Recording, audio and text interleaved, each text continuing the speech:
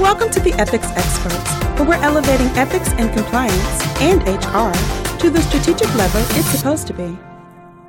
Hey, this is the Ethics Experts. If it's your first time joining us, welcome. And if you are a returning subscriber, hey friend, hope you're having an amazing day. You see what happens when you subscribe to the Ethics Experts? You get a bonus greeting on every single episode.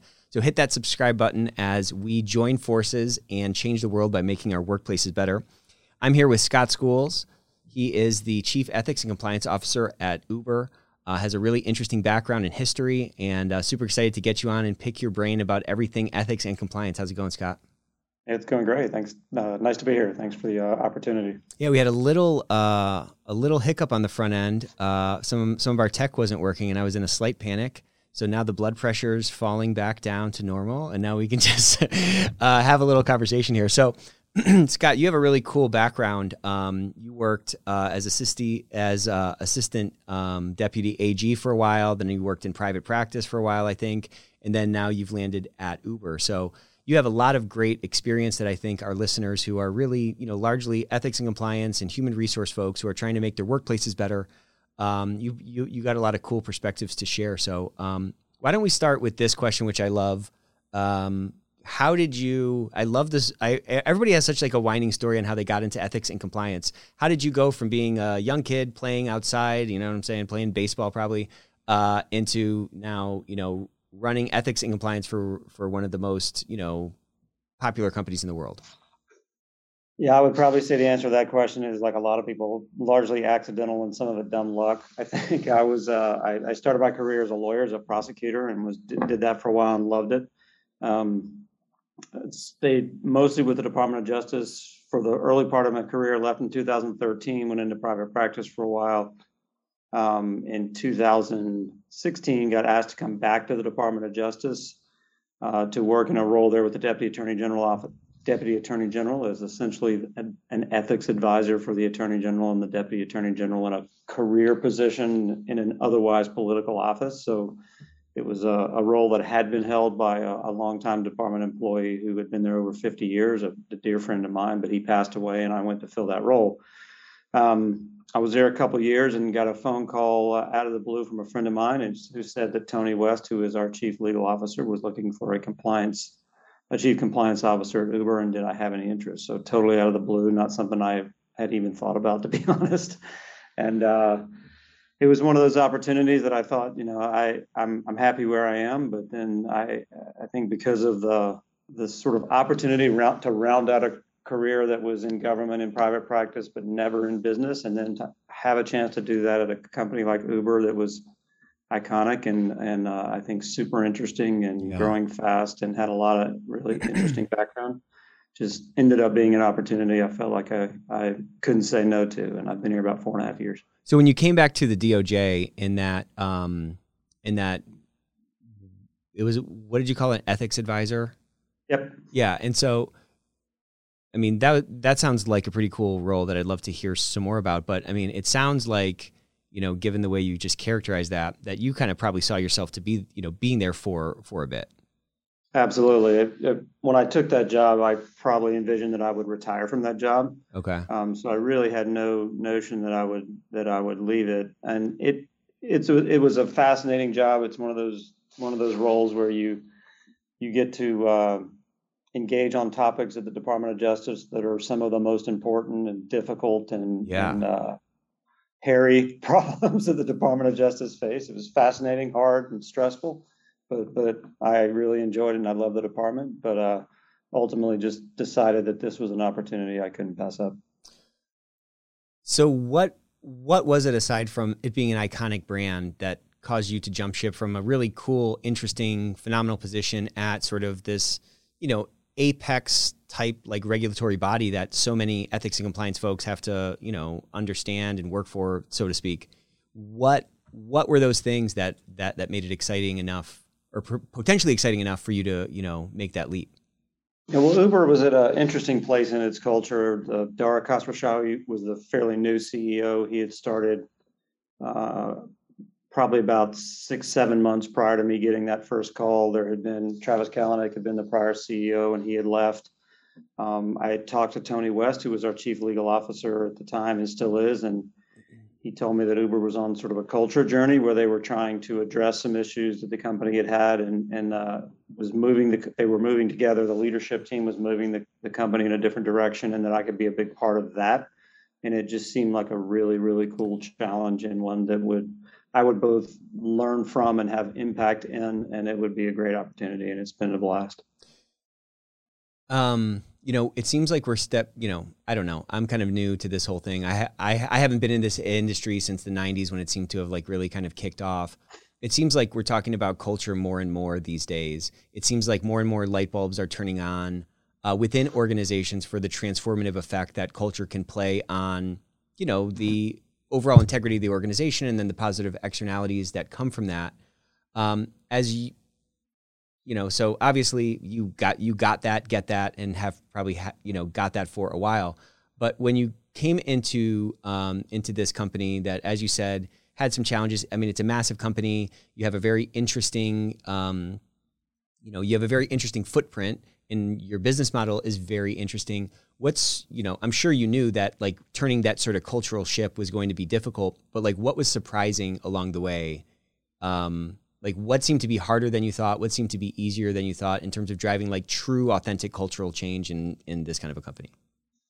Great question. I think the biggest challenge is scale. Uber at that point was operating already all across the globe. The company had been built sort of very locally. So even though it's a global company, the business in, for example, in Seattle would have been built by a very localized team. So very kind of widespread organization, and the challenge of changing a culture in an organization like that's not very kind of centralized is, I think, even harder. And so as over time, the company's become probably more centralized. So getting messages out and a consistent leadership message has become easier. And I think we've done a really good job of that. But I think at the time, the geographic spread and the sort of the footprint of the company, which had grown up very locally and with various local operating models and cultures, et cetera, made it a bigger challenge. Uber is one of those, I don't know, not the first, but definitely like a super famous unicorn. And I think what a lot of people don't recognize is that there's, something that came as like a fast growing startup many times, can get very big and still have that kind of startup feel, that kind of figure it out, get it done type of mentality. And hey, we're going to kind of, not every company that is as big as GE is a GE. GE is like, to me, the picture of like super dialed in, processes everywhere, very consistent, and so forth. Were you surprised by anything like this at this company, and what opportunities did that sort of present for you in terms of, creating those points of leverage from messaging or like cultural change or something like that? I think the best part of the opportunity in some ways in terms of the challenge we faced on the compliance and ethics side was that our leadership was committed to change. And so because we had a very solid message at the top in terms of what was being expected, Dara had come in and created new company values that included do the right thing, period, as one of the values. He'd been out in the public talking about that, discussing the change that the company was going to try to undergo. So I think it provided a platform where you have the ability to talk to folks about culture change in the language of the CEO, who had already talked to the company about culture change. And I think it enabled the team and the whole organization to move in a direction more quickly because the tone from the top was so consistent. Yeah, that's it's so critical. And, there's almost sort of three flavors of it. Of course, it's like a full sort of spectrum, but, sort of silence, kind of ambivalence, or like that full endorsement, which is what you're talking about. I would imagine that last one I mentioned is probably like exponentially different to exist in than that sort of middle ground ambivalence. We had a talk the other day, a webinar with J.S. Nelson, who wrote this cool book, Business Ethics, Everything You Need to Know. She's a Harvard law professor. And there were so many people in our chat of, ethics and compliance officers and mid-sized companies that, you could just tell by the nature of their questions that like they didn't have they didn't have that kind of like CEO endorsement. And many times folks are trying to like make ends meet, and they know what the right thing to do is. They know, man, we really have to push these values forward, but sometimes it's like that lone voice crying out in the wilderness that no one's listening to. It's just what would you tell somebody in that kind of a position? Is it, hey, do what you can from a grassroots standpoint, or like guerrilla ethics? That's a book title, by the way, I just thought of, Guerrilla Ethics. Or would it be, hey, let's try to activate the CEO and sort of persuade them about the positive externalities that a more, authentically, honest, or a culture built on true integrity is going to provide to the things you care about, CEO, which are maybe the bottom line, or, more cash or whatever. How would you kind of navigate that if you were in this type of position I'm talking about? Yeah, I think it's very hard to build a culture from the bottom up. I think in a company, the reason that the Department of Justice and others who are evaluating compliance programs in the context of something having gone wrong are going to look at the tone from the top at your company is because if the tone from the top is not consistent and is not consistent with the message that you as a compliance officer are trying to spread within your company, it's going to be super challenging. And I think from my perspective, when I was contemplating the Uber opportunity, I had an opportunity to meet with leadership and to sort of test drive whether their commitment to culture change was serious or not. And that was a big factor for me in deciding, is this a challenge I want to take on? Am I going to have top cover, or am I going to be a voice in the wilderness trying to change a culture that our leadership actually is quite comfortable with? And obviously I determined the former, so made the leap, but I think it's super hard to, especially if you don't even have you could have sort of your CEO and your very top leadership doesn't have the tone that or doesn't want to talk about culture, but you've got sort of second line leaders who are doing that. So you've got some top cover. I think you have a chance. But if folks were to tell me as a potential chief ethics and compliance officer, I want you to come in and change our culture, and we don't want any role in it, then I'm not sure there is a path to success in that environment. Yeah, you're probably right. I mean, kids aren't going to raise themselves, right? That's right. You need to get that sort of oversight to get the reinforcement, and then assuming that it's authentic, there's going to be the budget that comes along with it, or the willingness to hop onto a town hall or give a message, to help reinforce those things.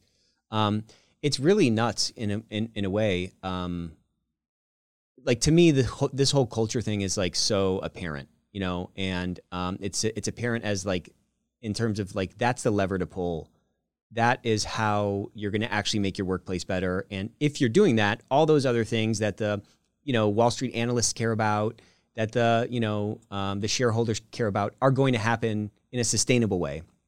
But I continue to be surprised by the disparity across leadership, across companies in our economy that don't seem to that maybe pay it lip service.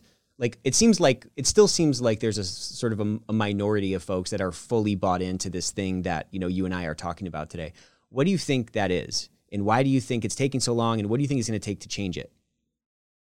I think I'm not sure I have the perfect set of information to answer the question with full knowledge, but I'll give you my gut is that folks haven't yet connected the dots always between culture and financial success. And they companies that have succeeded with a bad culture may think they can continue to succeed with a bad culture. And why do I want to spend a bunch of money for a bunch of compliance people who can come in and not improve my bottom line? In fact, maybe impair my bottom line without any tangible benefit that I can, at the end of the year, show my shareholders. We hired 5 people to do compliance, and our net profits went up X amount. They're not connected in that way. It's not that direct.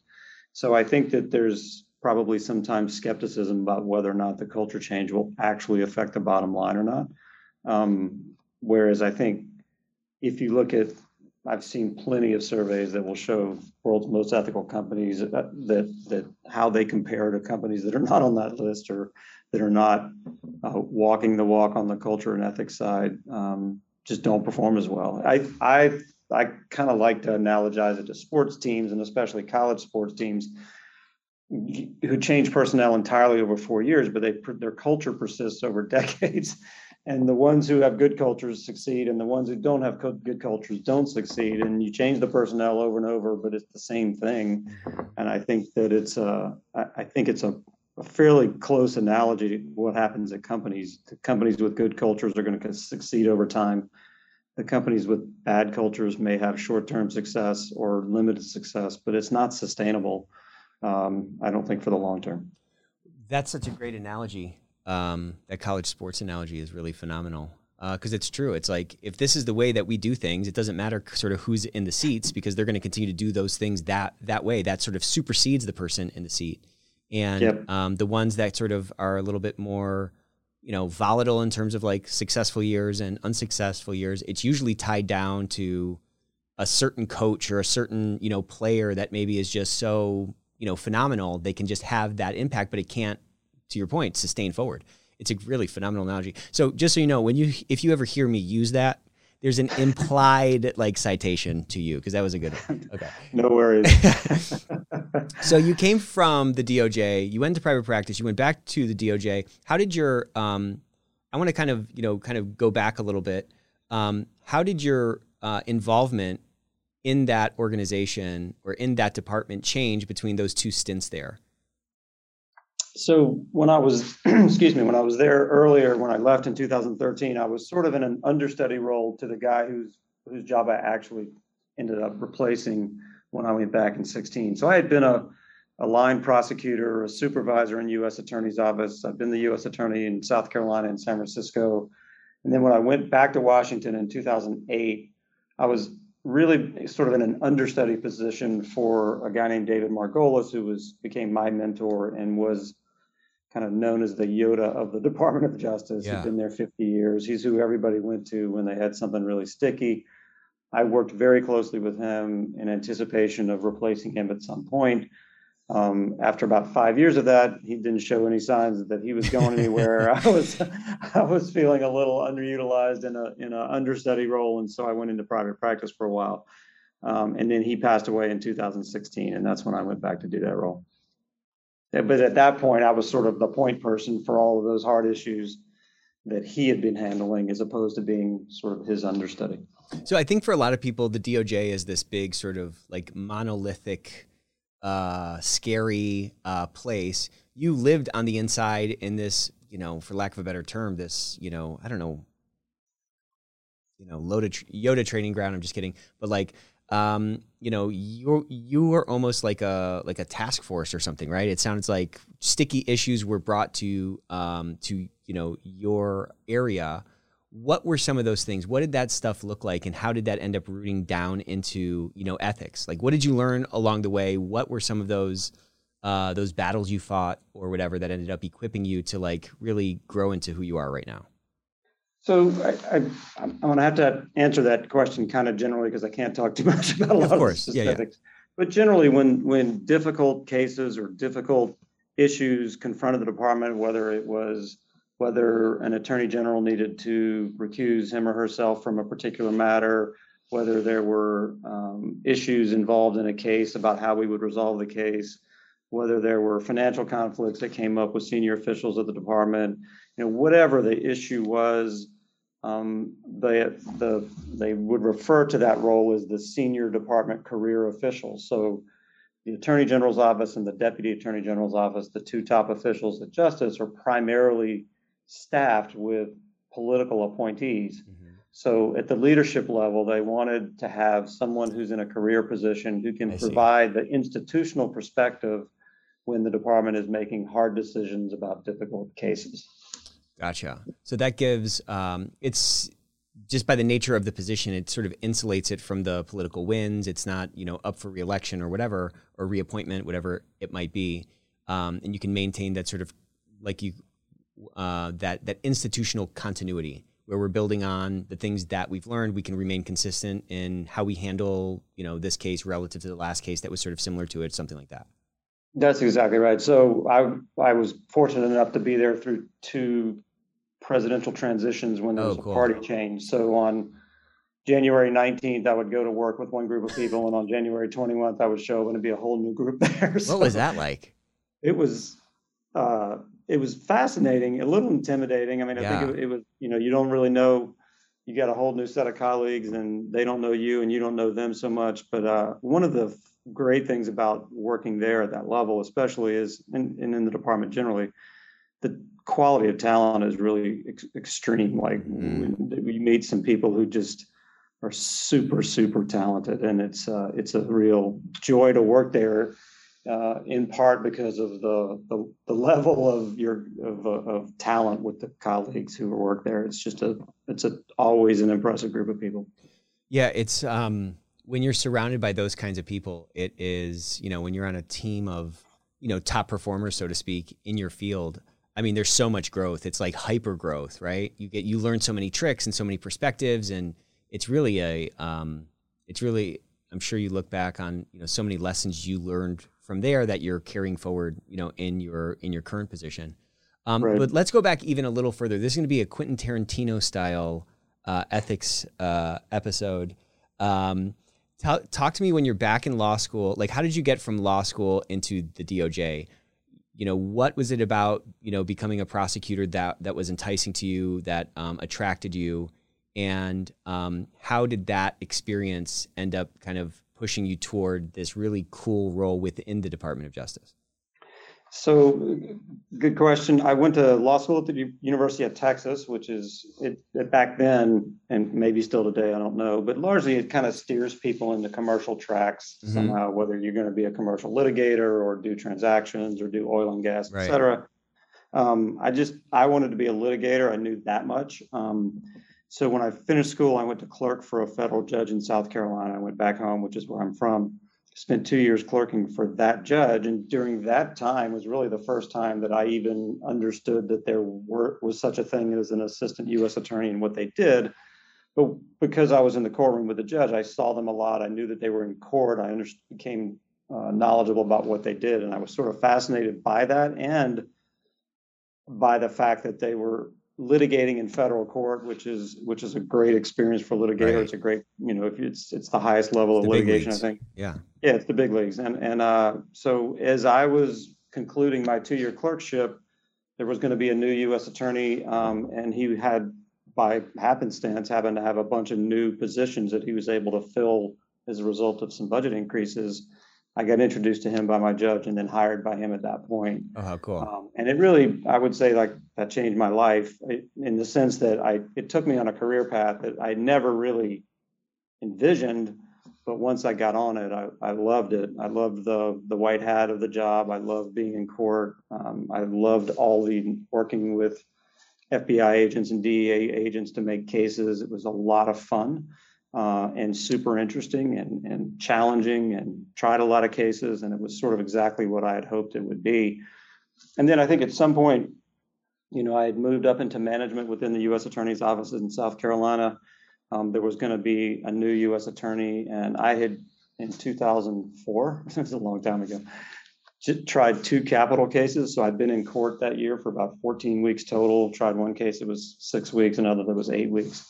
And just thought, I'm ready to go do something a little different. I reached out to a friend of mine who was in DC.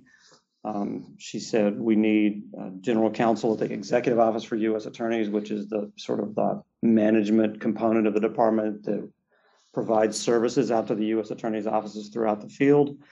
The job wasn't really in my wheelhouse. It was like government ethics and employment law, which I had no real experience in.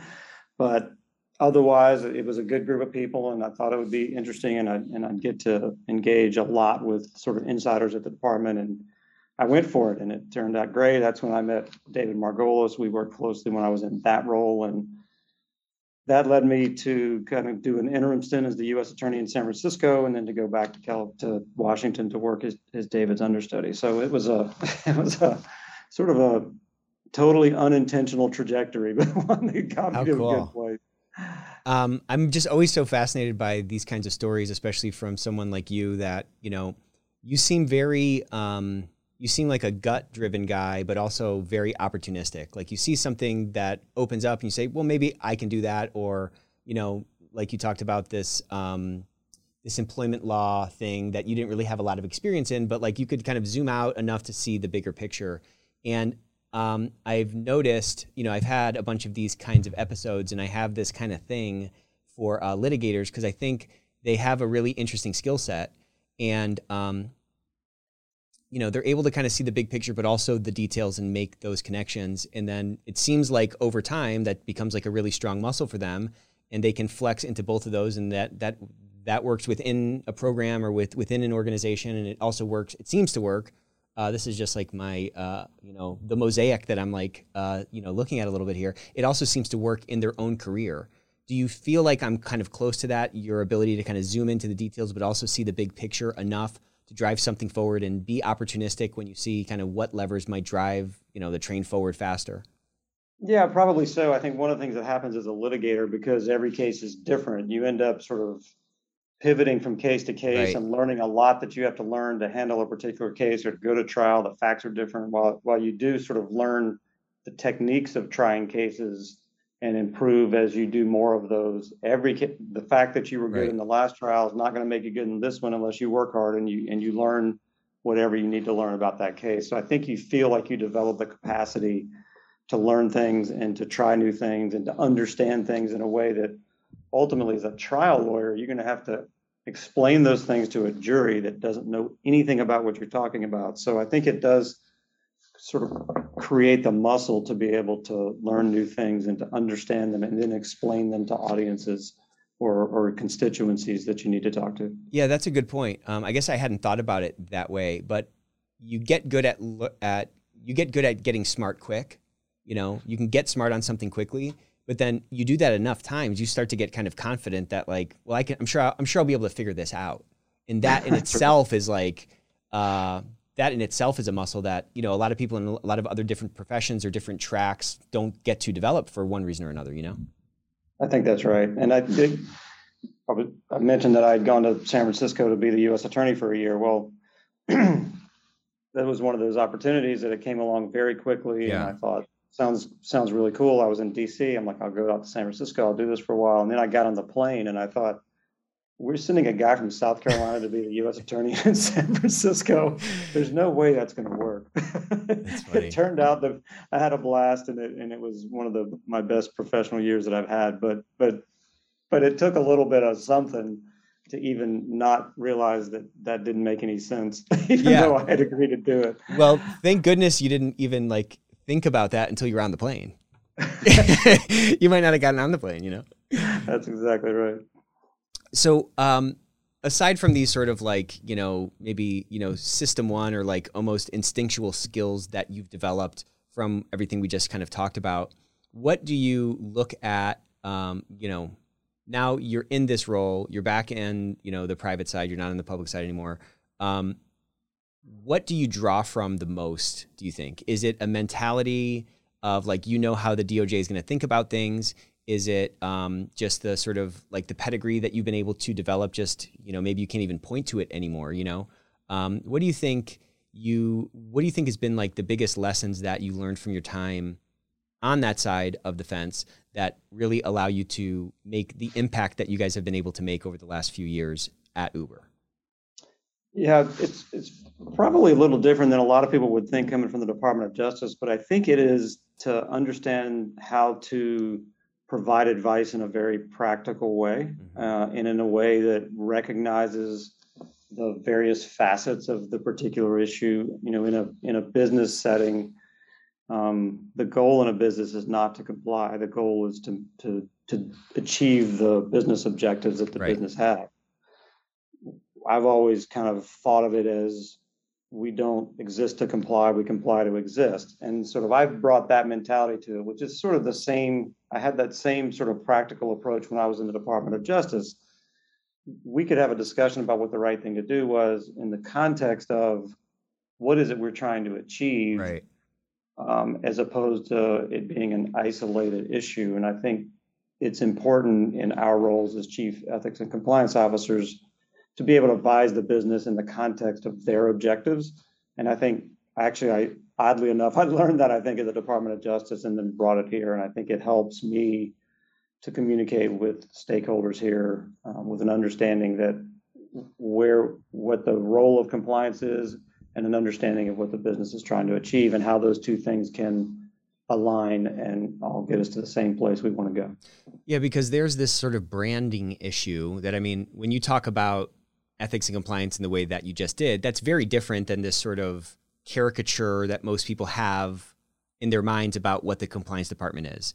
It's that we exist to comply. I mean, it's the opposite of what you just said, right? Right.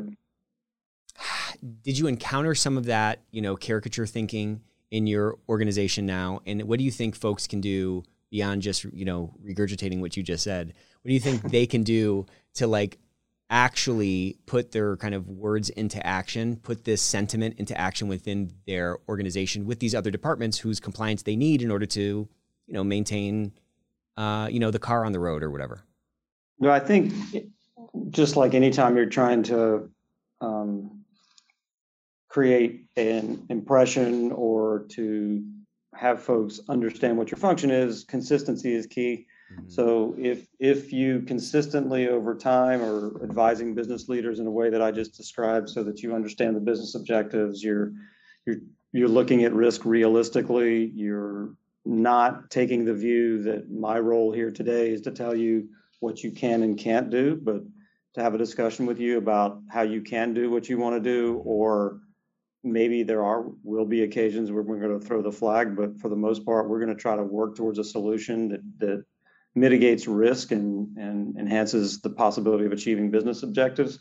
We can do that together. But you have to just be consistent with that, because I think a lot of people who haven't interacted with compliance and ethics professionals before will assume that what's going to happen is the compliance folks are going to walk in the room and say, you can't do this or you have to do that. I hadn't thought about that. I was thinking about asking well, how did ethics and compliance sort of get into this mess? How did the compliance department get into this mess where we have this bad reputation, where we're, many folks that we talk to, they're still viewed as a cost center. They're not looked at as a profit center.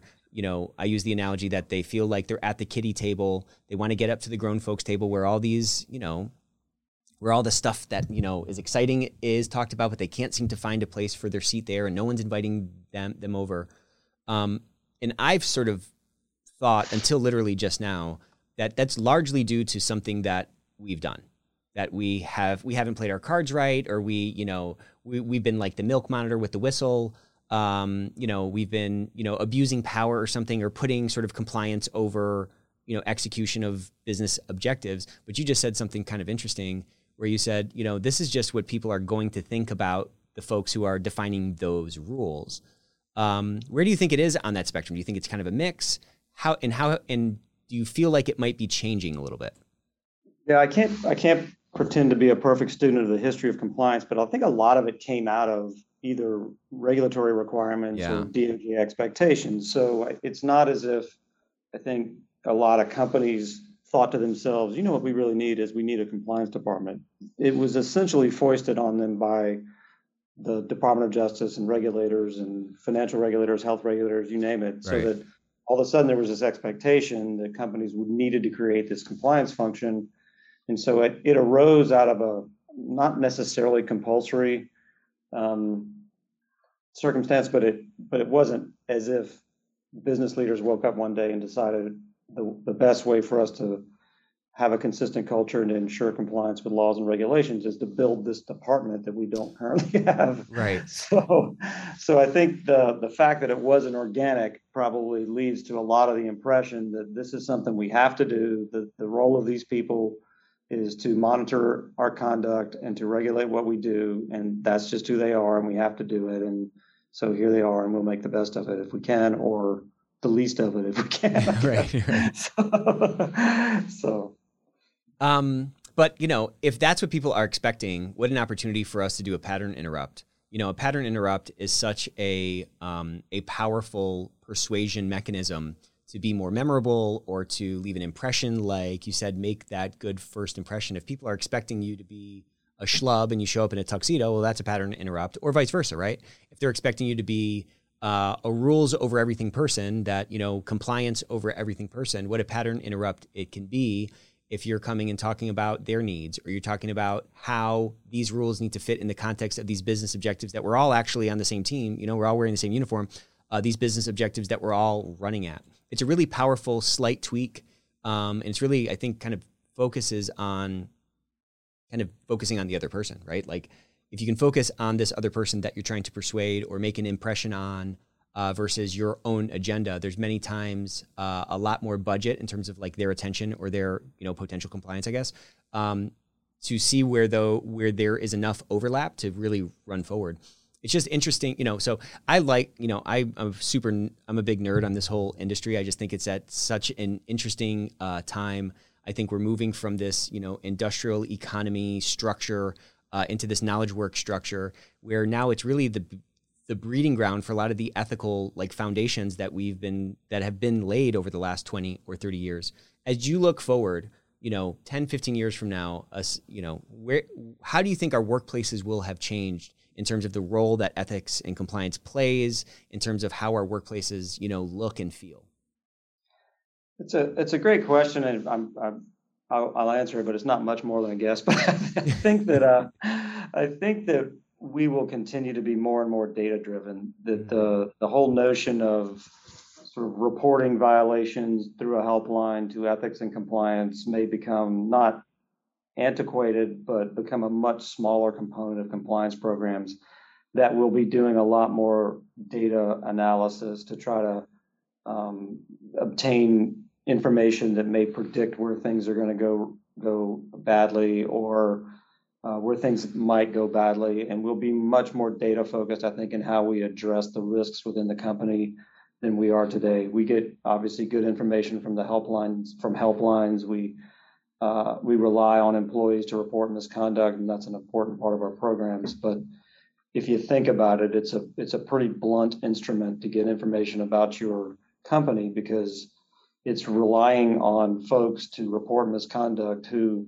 are inherently going to be worried about the consequences of those reports to them.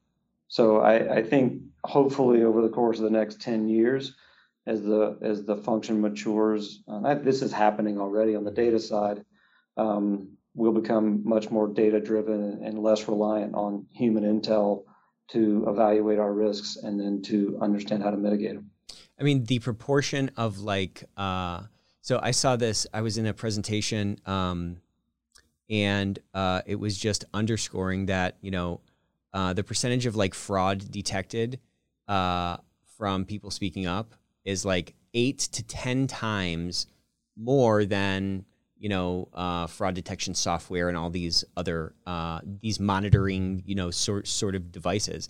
As those devices get better, right, with AI, with whatever, whatever, or even when you can start to find those sort of circumstances for, circumstances for fraud, given a couple of sort of, disjointed data points, and you can really start to anticipate that. That's going to be a whole new era of, risk mitigation, where, to your point, the blunt instrument is not the only tool in the toolbox anymore, Yeah, I think over time it'll be more effective, more efficient, and cheaper, probably. So I think ultimately, if it develops that way, it will actually significantly enhance companies' compliance postures, because you'll just have better understanding of where your risks are and how to go mitigate them. I want to talk a little bit about this shift that we seem to be feeling from the DOJ and from others. Everybody's sort of talking about effectiveness. The effectiveness of a program, and there's a lot of debate around what that means. I don't know if you've heard any of these things, but some people, are sort of frustrated by. So it kind of seems to sort of trace back to I'm no lawyer, as you can tell, but the reasonableness standard. In a court of law, would someone find X, Y, or Z sort of reasonable? It's the same kind of, it feels like it's the same kind of a thing, like what's effective? Well, what's effective for your business might not be effective for my business, or vice versa. I kind of have comfort in that. I think that that's, reasonable, quote unquote.